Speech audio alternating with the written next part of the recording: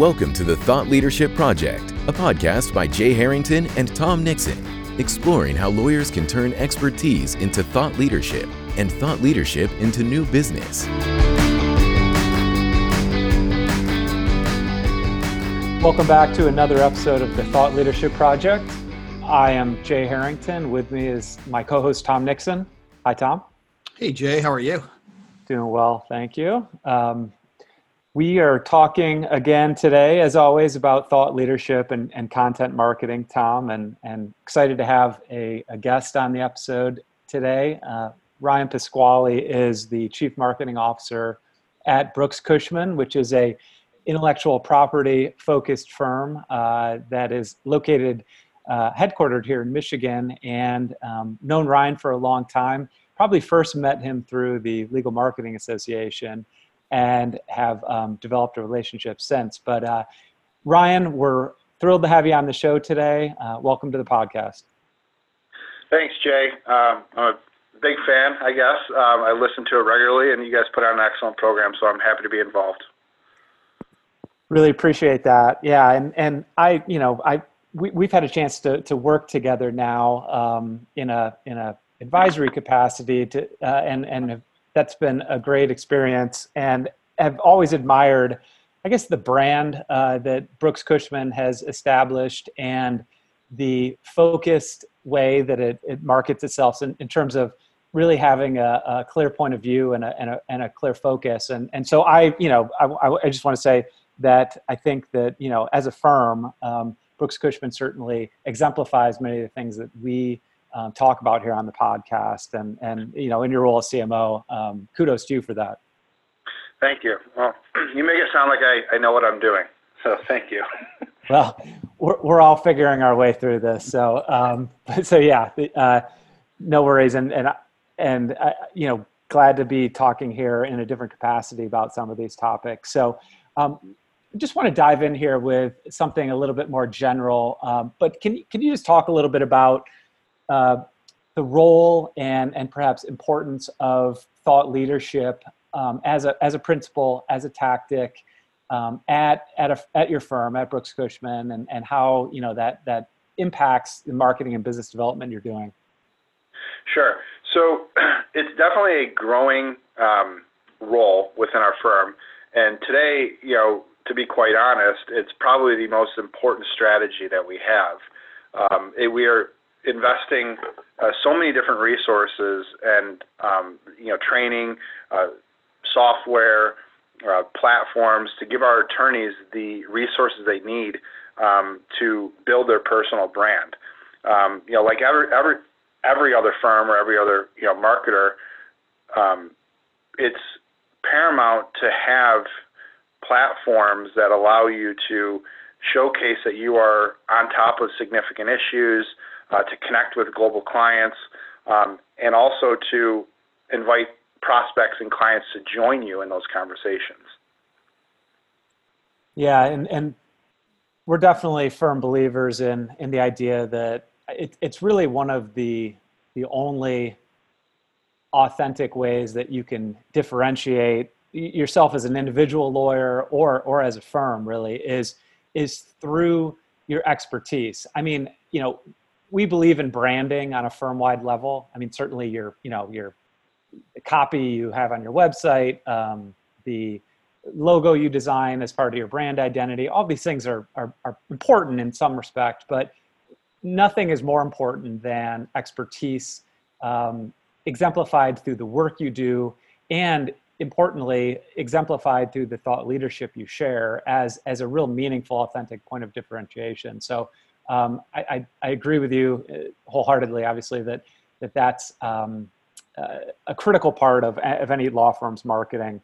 Now, I want to talk a little bit about kind of the role as CMO at a law firm, very sophisticated one, serving sophisticated clients, about how to actually run a thought leadership or content marketing program. And I want to go back to a survey we did and released last spring, in the spring of 2019, where we surveyed lawyers and law firm marketing leaders about their content marketing efforts and tactics that they use. And one of the things that I thought, one of the questions we asked was about challenges that law firms face in terms of running a content marketing program. And by a pretty significant amount, the number one obstacle or challenge that people identified is actually getting attorneys to create content that can be shared in the form of thought leadership. Is that something that you've experienced in your firm? And are there any ways that you've taken steps to overcome that? It is. It's a very big obstacle, and it's no surprise that it remains to be the number one obstacle, because it's always going to be there, and there are a few valid reasons why. It can be argued, that certainly from a CMO looking at costs, return on investment, that thought leadership can probably, depending on how much you do, and how much time you invest in it, and how creative you're getting with each piece, it can. The costs add up, and they're not sunk costs, but it could be one of the most expensive forms of marketing that is out there, because you're not just playing with, like I said, the sunk cost of a sponsorship or traveling. Psychologically, I believe it's worse because you're taking many billable hours away from that attorney. And if you think about how much time goes into a webinar or a client alert, depending on the length or the significance of the issue, it could add up to being more than some lower level sponsorships. So you have to find ways to show value and connections that we make throughout that process. Yeah, and what have you found maybe that resonates with the attorneys in terms of helping them to understand the value? Because one of the hard parts, in our experience, in terms of just getting people over the hump of implementing a thought leadership strategy, is that attorneys, for example, if you show them an ad, a full page color ad in a magazine with the firm's logo on it, and perhaps a few headshots of attorneys, that's like they can see the immediate impact of that, at least in terms of it's a tangible thing that they can see and hold in their hands. It may not have any real impact in terms of return on investment, but it's something they can see. Whereas thought leadership is oftentimes a long-term endeavor that has a long tail, that can have a really big return on investment, but it's something that happens over time. I guess that's actually, you use a very important word there, long-term. I refer, internally, my analogy is thought leadership is treated the same as your 401k. It's an investment. The time and effort you put into it is noticeable. You're gonna know how much time goes into it. It could be daunting. It could be last several days, and it could, as you build up, you become more efficient, and the time is less noticeable gone.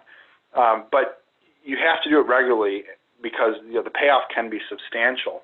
And that's where the marketers come in, is we're able to communicate the value. Every bit of effort that goes into thought leadership, to tracking who's watching, who's redistributing, who's sending it to other colleagues. This is all ammunition that marketers and business development professionals use to communicate and showcase the value. And without communicating that to the attorneys, they're left with something that is, they don't know how to quantify as a positive return on investment. And sometimes, Ryan, this is Tom, sometimes those returns aren't as tangible as, say, a direct piece of business. So I'm thinking of our guest last week was Nat Slavin, who, as a profession, talks to the clients of law firms and asks them directly, what are you looking for from an attorney? What types of things help influence who you hire as an attorney? And one of the things, that he hears frequently and said so on our show was that they're looking for specifically thought leadership. They identify as thought leadership as a differentiator. So I'm wondering how creative we need to be when we're going back and talking to the hesitant or reluctant and say, maybe I can't convince you that this blog that you're spending hours with is going to directly lead to your biggest case. But let me share with you what the market is looking for, what they say they value. And I know that you've experienced this firsthand because you were sharing with us in show prep what is taking up your time with response to inbound inquiries for your firm, and how increasingly these people are asking, what platforms are you on? Where is your expertise? How have you demonstrated thought leadership? So can you talk a little bit, Ryan, about maybe share that experience with our listeners in how you've used those anecdotes maybe to go back to the reluctant attorney to do a little bit of convincing? Sure. So thought leadership has, in my opinion, grown to become probably the most significant form of legal marketing. And I say that because I'm seeing it more frequently in requests for proposals, demands from clients that they want their outside counsel or their team of attorneys to be present and educate them, educate their legal team, educate their developers or engineers on how developments in the law or developments in efficiencies or tools or analytics that are available to help streamline our services.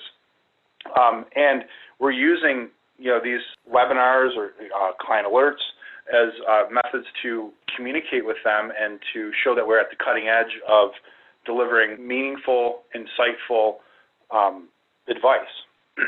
Yeah, and I think that's kind of what the market is more broadly saying, to Nat's point last week, is that they're actively, by they I mean the buying public for attorneys, for anyone who hires professional service firms, they're out there actively searching for thought leadership content, specifically during the vetting process. So it used to be, and again, this is something that Jay and I talk about all the time, is content and thought leadership used to solely live at the top of the sales funnel and be regarded as content marketing. And more, Jay, we're seeing it live throughout the entire sales funnel, and even near the bottom where we talk about things like content business development. And I would like to add on to that. In my opinion, I do think there's a lot of misconceptions about what thought leadership is and what time is required. Like, do attorneys think of it as strictly writing or hosting a webinar, which can be more time consuming? To me personally, I don't think it has to be that elaborate. We find a significant value in repurposing articles written by others.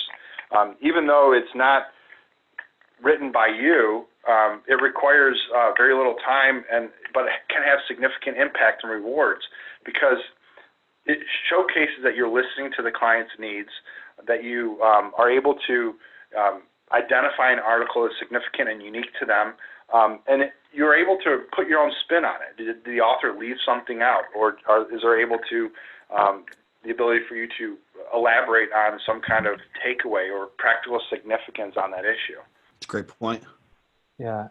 Ryan, I'm curious, in your role as someone who's leading this initiative at your firm, are there any kind of practical things that you've done or practical ways to how you've approached kind of incentivizing or encouraging attorneys to get more active in the area of thought leadership? Are there, certain incentives you've tried to create as the firm's chief marketing officer, or are there ways to sort of, gamify things? Attorneys are obviously very competitive. To be able to point to someone who may be achieving success in producing thought leadership as a means of encouraging others to do the same? Yes. The most important thing is communicate the results. It's so important for you to be an advocate and to support others that have witnessed positive experiences with respect to the thought leadership.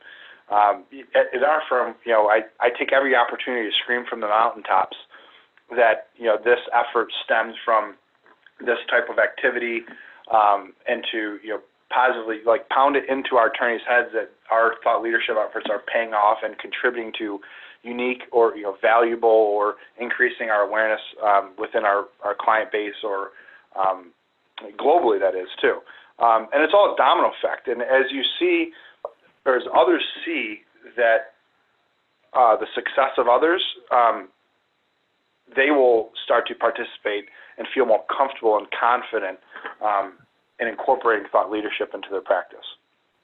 The second piece is you can get creative. We do have a gamification program internally that we adopted earlier this year.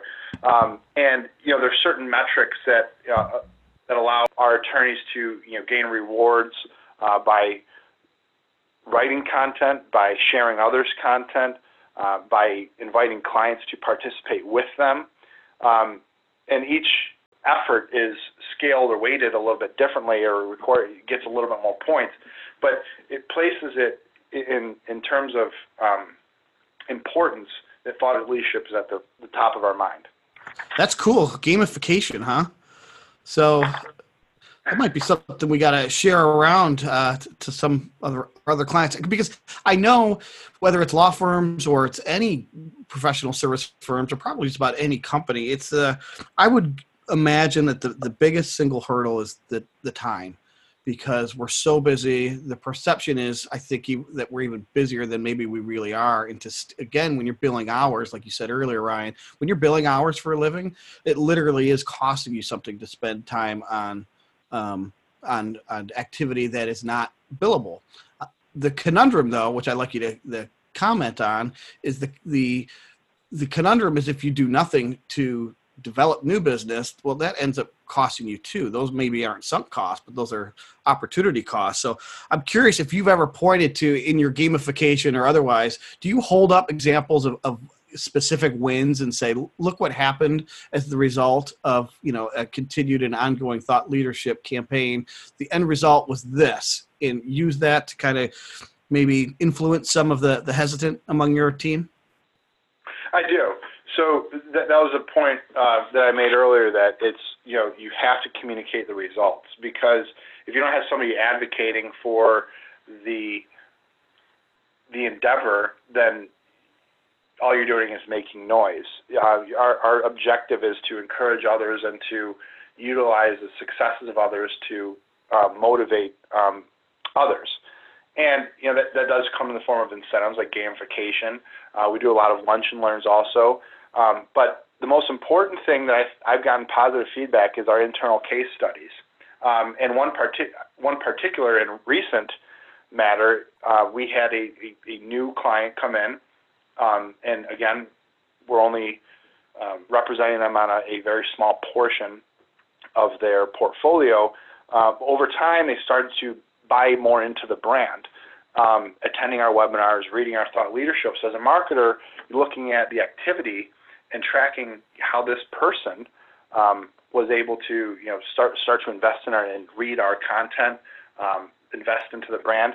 We started to see others from the company start to attend that we didn't manually add into the distribution list. So obviously this professional was including others in his organization to read and to engage in our thought leadership.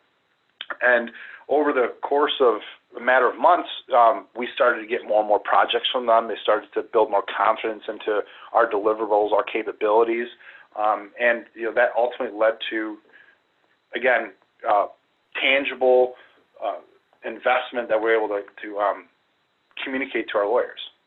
That's a great, I think that's a great example, Ryan, and point that you just made, and one of the principal benefits and should be objectives of firms. And I think it's a great place to wrap up too. And I'll just reiterate it, which is that, if you're doing consistent thought leadership and putting it out to the marketplace and really producing something insightful and valuable, you're going to not just, develop fans of your content, but also advocates for your content, yourself, your firm, and the firm's brand. And you'll have people doing the work, this is the primary benefit of marketing.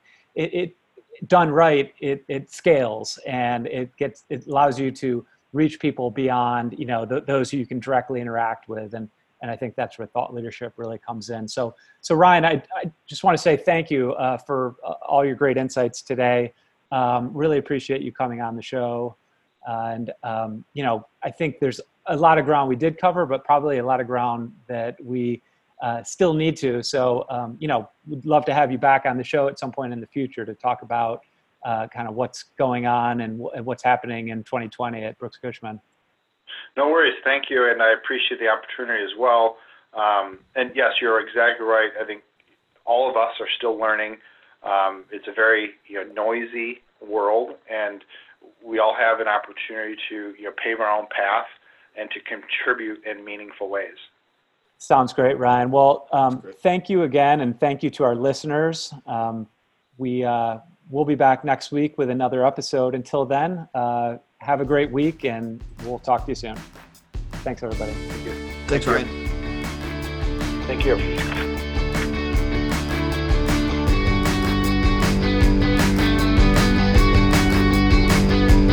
Thank you for listening to the Thought Leadership Project. For show notes, additional resources, and links to the tools discussed on today's episode, visit thethoughtleadershipproject.com.